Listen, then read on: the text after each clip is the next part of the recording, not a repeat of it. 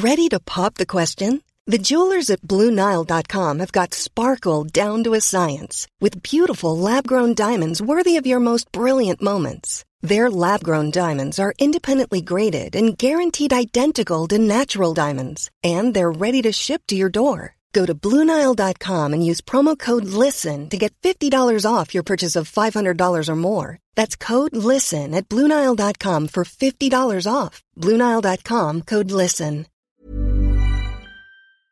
Hello everyone, welcome to this week's episode of The 80%. Today, we'll talk about goals, particularly why it is important to have financial goals. Bakit ito yung topic natin? Unfortunately, marami kasi sa atin ang basta-basta na lang nagsisave at basta-basta na lang nag-i-invest, and doing this leads to many disadvantages. By the end of this episode, you'll learn how to set smarter goals, and you'll learn what is and how to apply the principle of matching when it comes to investing. Ready ka na ba? Let's go! Hi, my name is Fitz Villafuerte and I'm a registered financial planner. I've been giving financial advice since 2007, and in this podcast, I'll share with you interesting money stories, effective financial habits, lessons on entrepreneurship, productivity tips, practical investing strategies, and many more. Thank you for tuning in, and now, on to the show.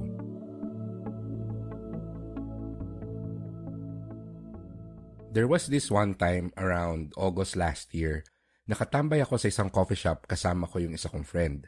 It was around 4 p.m. and we were waiting for our other friends to arrive from their work para makapag-dinner kami and then manonood kami ng sine.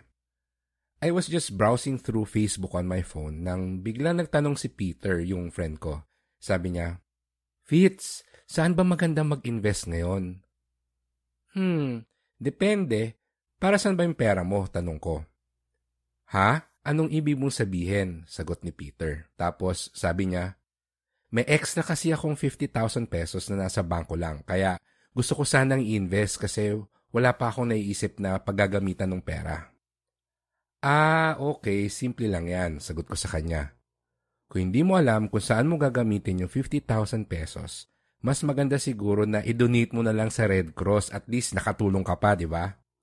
Natawa bigla si Peter. Siguro kasi akala niya, joke lang yung sagot ko.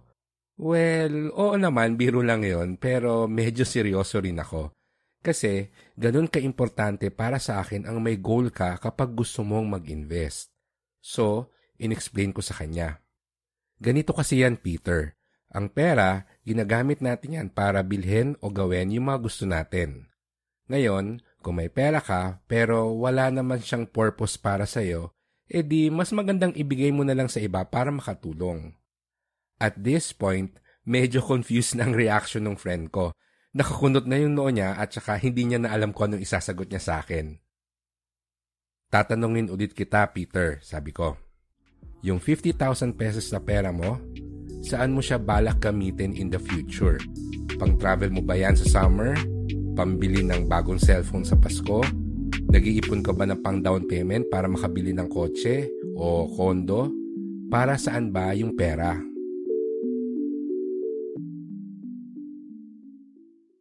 Alam nyo, parati akong natatanong yan, saan ba magandang mag-invest? And I always answer that question with another question, which is, para saan ba yung pera? Because as a financial planner, it's important for me to know your financial goals before I can confidently give advice on what you should do with your money. Sa case ng friend ko, eventually sinabi ni Peter na siguro pwede niyang gamitin yung pera para iparenovate yung bahay nila this summer. Naisip kasi niya na may Christmas bonus at saka 13th month pay pa naman siya, so yun yung una niyang balak na gamitin para sa renovation. Pero, ang sabi ko sa kanya, yung perang yon, yung 13th month pay at saka Christmas bonus, wala pa yun sa'yo. Sa December pa yun dadating. At least, yung 50,000 pesos, sabi ko, hawak na niya yon at pwede na niyang itabi yon para sa balak niyang renovation. May point naman ako, di ba? But anyway, since ngayon, alam ko na kung para saan yung 50,000 pesos niya, ang sabi ko, ilagay na lang niya yon sa time deposit. Doon na lang niya i-invest lalo na ngayon na ang mga banks meron ng as short as 30 days na term for a time deposit. And at least doon, mas malaki kesa sa interest ng savings account ang makukuha niya. Now imagine, what if hindi ko tinanong kung para saan yung pera at sinabi ko na lang sa kanya na i-invest na lang niya sa stock market? Ano sa tingin mo ang mangyayari? Nako, malamang galit sa akin si Peter dahil bagsak ang stock market ngayon at lugi yung 50,000 pesos na investment niya. Mahalaga ang may financial goal, lalo na kapag gusto mong mag-invest. But there's a correct way to set goals. Hindi pwedeng ang goal mo lang ay yumaman or ang goal mo lang ay lumaki ang pera mo. The proper way to do it is to set smarter goals. As early as the 1960s, there's already research being done on the power of setting goals as it relates to productivity and performance in an organization. And in 1981, an issue of Management Review contained a paper by George Doran entitled "There's a Smart Way to Write Management's Goals and Objectives." Yung word na smart, it was written as an acronym, as in SMART, which at that time stood for the 5 qualities that a goal should have. Pero 2020 na ngayon, and when it comes to personal finance, I believe that we should be smarter with our financial goals. Yung smarter, acronym din yon, SMARTER. And what does this acronym mean? Yan ang isi-share ko sa inyo ngayon. S means specific, and one way to know if your goal is specific is to test if it's subject to many interpretation. For example, kung ang goal mo ay magkaroon ng maraming pera, that's subject to different interpretations. Tanungin mo yung nagtitinda ng fishball sa kanto at siguro ang may isip ni Manong ang goal mo ay magkaroon ng 1,000,000. Pero kapag ang tinanong mo ay anak ni Henry C., ang may isip siguro niya ay gusto mo magkaroon ng 1,000,000,000. Ngayon, kung ang goal mo, for example, ay makabili ng bahay sa Ayala, Alabang, kahit sinong tanungin mo, isa lang ang may isip nila, and that is gusto mo magkaroon ng bahay sa Ayala, Alabang. So that's letter S. Your goal should be specific. Yung letter M naman, that means measurable. And when it comes to financial goals, this means that you have a target amount of money that you want to achieve. Sabi nga natin sa episode 4 nitong podcast, it's hard to improve what you don't measure. And that applies here too. When it comes to financial goals, it's hard to hit a target that you cannot see. Yung bahay sa Ayala, Alabang, for example, that's a specific goal. Pero, magkano ba ang kailangan mong pera para mabili yun? 10 million? 20 million? Knowing the estimate price of your goal is how you make it measurable. Now, letter A, which means attainable. This only means na dapat realistic yung goal mo. Kasi kung napaka-imposible ng gusto mo mangyari given your current situation, then baka mawalan ka ng gana or motivation along the way. For example, kung gusto mo ng bahay sa Ayala, Alabang worth 20 million pesos pero minimum wage earner ka, siguro ang mas magandang goal mo muna ay magkaroon ng 1,000,000 sa bangko. Pag na-achieve mo na yon, then check if mas realistic na sa situation mo ang makabili ng bahay sa Ayala, Alabang. If not, then just work on another goal that will help you get closer to that ultimate dream of yours. Saang letter na tayo? S-M-A-R-R. So R na tayo, which means relevant. In other words, dapat may sense yung goal mo with respect sa mga plano mo sa buhay. For example, what if ang goal ko ay makabili ng isang Hollywood mansion? Hindi ito relevant sa akin kasi wala naman akong balak tumira sa Amerika. So, walang purpose para sa akin na magkaroon ng bahay doon, lalo na isang mansion pa sa Hollywood. Ano ang example ng isang relevant goal for me?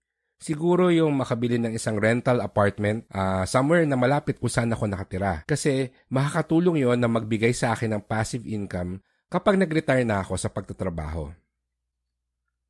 Now, letter T stands for time-bound, which means kailangan may target date yung financial goal natin. Your dream should have a deadline because this will help you stay motivated and it allows you to create target milestones or mini goals along the way. For example, yung balak mong bumili ng 20 million pesos worth na bahay sa Ayala Alabang in 10 years time, nako, edi dapat nakakaipon ka ng at least 20 million divided by 10 or 2 million pesos every year. Yun yung annual target amount na dapat naiipon mo. Tapos na tayo sa S, M, A, R, and T. At this point, our goals are already smart. But how do you make it smarter? Ano ang ibig sabihin ng E at nung last R? We'll continue after this quick break.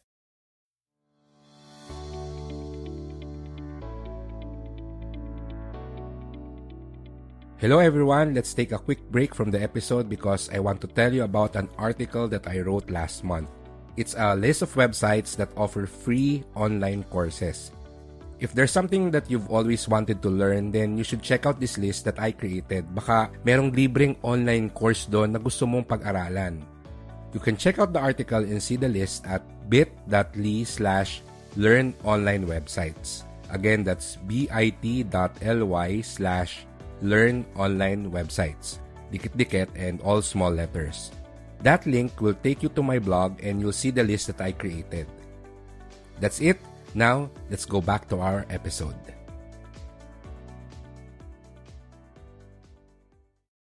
So far, we've learned the meaning of SMART.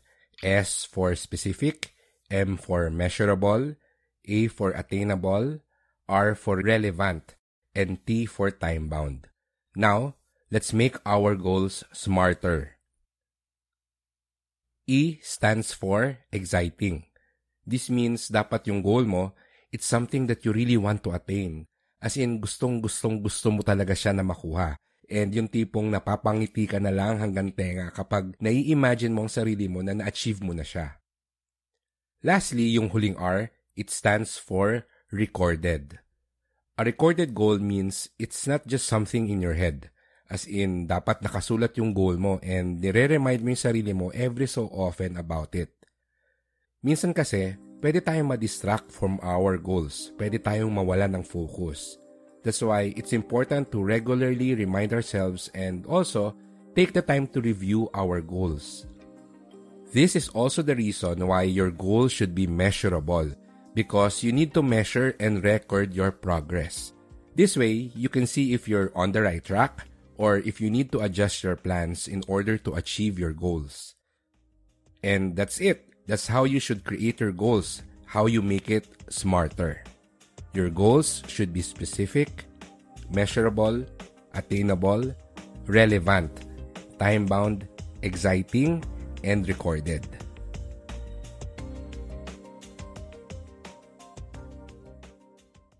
So, bakit nga ba kailangan na may financial goals tayo? Tapos, kailangan smarter pa. What's the purpose of this? If you don't have financial goals, you are at risk of spending your money unnecessarily. For example, yung friend ko na may 50,000 pesos, kung wala siyang financial goal which is para sa renovation nga ng bahay nila, I'm sure magagastos niya yung pera na yon sooner or later sa ibang bagay. Siguro kapag nagkaroon ng seat sale, nako, bibili yun ng plane tickets. Pero dahil meron siyang financial goal, magdadalawang isip na ngayon yon na gumastos. Kasi tatanungin niya na ngayon ang sarili niya, ano bang mas importante sa akin, ang makapagpa-renovate ng bahay o makapag-travel? Ngayon, kapag ang sagot niya ay makapag-travel, then there's really nothing wrong with choosing that. Pera naman niya yon eh. But of course, now, he will be fully aware of what he is sacrificing with that financial decision. Pero I'm sure mas pipiliin niya yung renovation kasi matagal at madalas ko na ring marinig sa kanya na gusto niyang ipaayos yung likod at gilid ng bahay nila. Now, when it comes to investing, having a financial goal is really important. I would even dare say na it's necessary because your financial goal is what will dictate where you should invest your money. This is the principle of matching. Hindi matching as in unggoy but matching as in match or kapareho.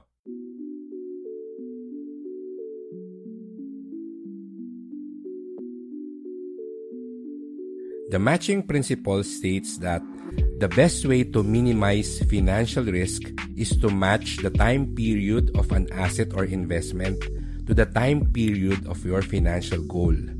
For example, money for short-term goals should be invested in short-term investments, which usually happens to be low-risk investments also, such as time deposits.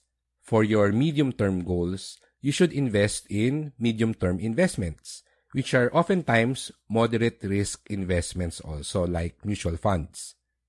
And then for your long-term goals, such as for your retirement, then you should invest in long-term instruments such as the stock market or real estate.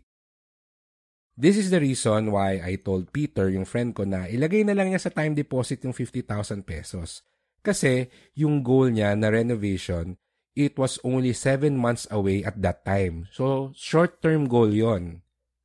Personally, any goal that's less than 2 years is a short-term goal. So, lahat ng pera na balak mong gamitin within 2 years, dapat nasa isang low-risk investment lang. Ang medium-term goal naman, that's between 2 to 5 years. Or if you want to be more conservative about it, I'd say if your goal is between 2 to 7 years, then your money should be in a moderate risk investment.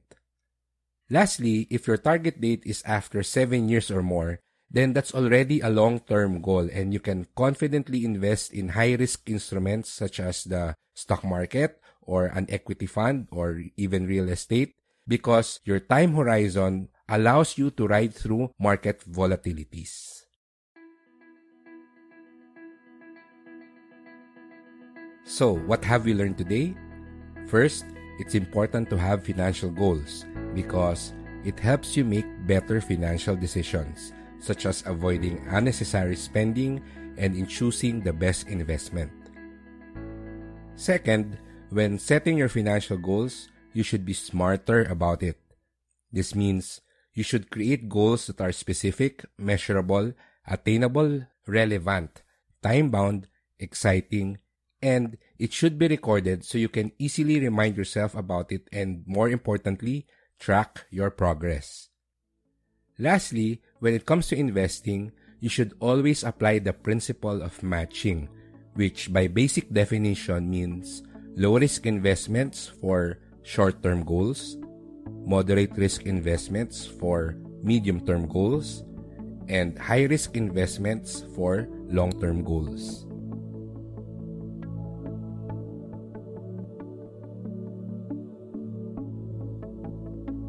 And that's our episode for this week. Mukhang naparami tayo ng kwento today. Kaya gusto ko magpasalamat sa iyo dahil nakinig ka hanggang dulo.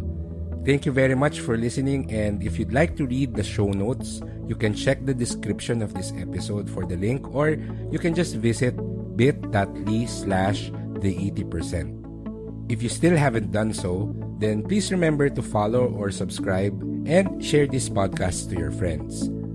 Lastly, for comments and suggestions, please use hashtag the80% on your social media posts so that I can find and read them online. That's it. So this is your financial planner, Fitz Villafuerte, saying goodbye, and I hope to have you here again next week. Take care and stay safe.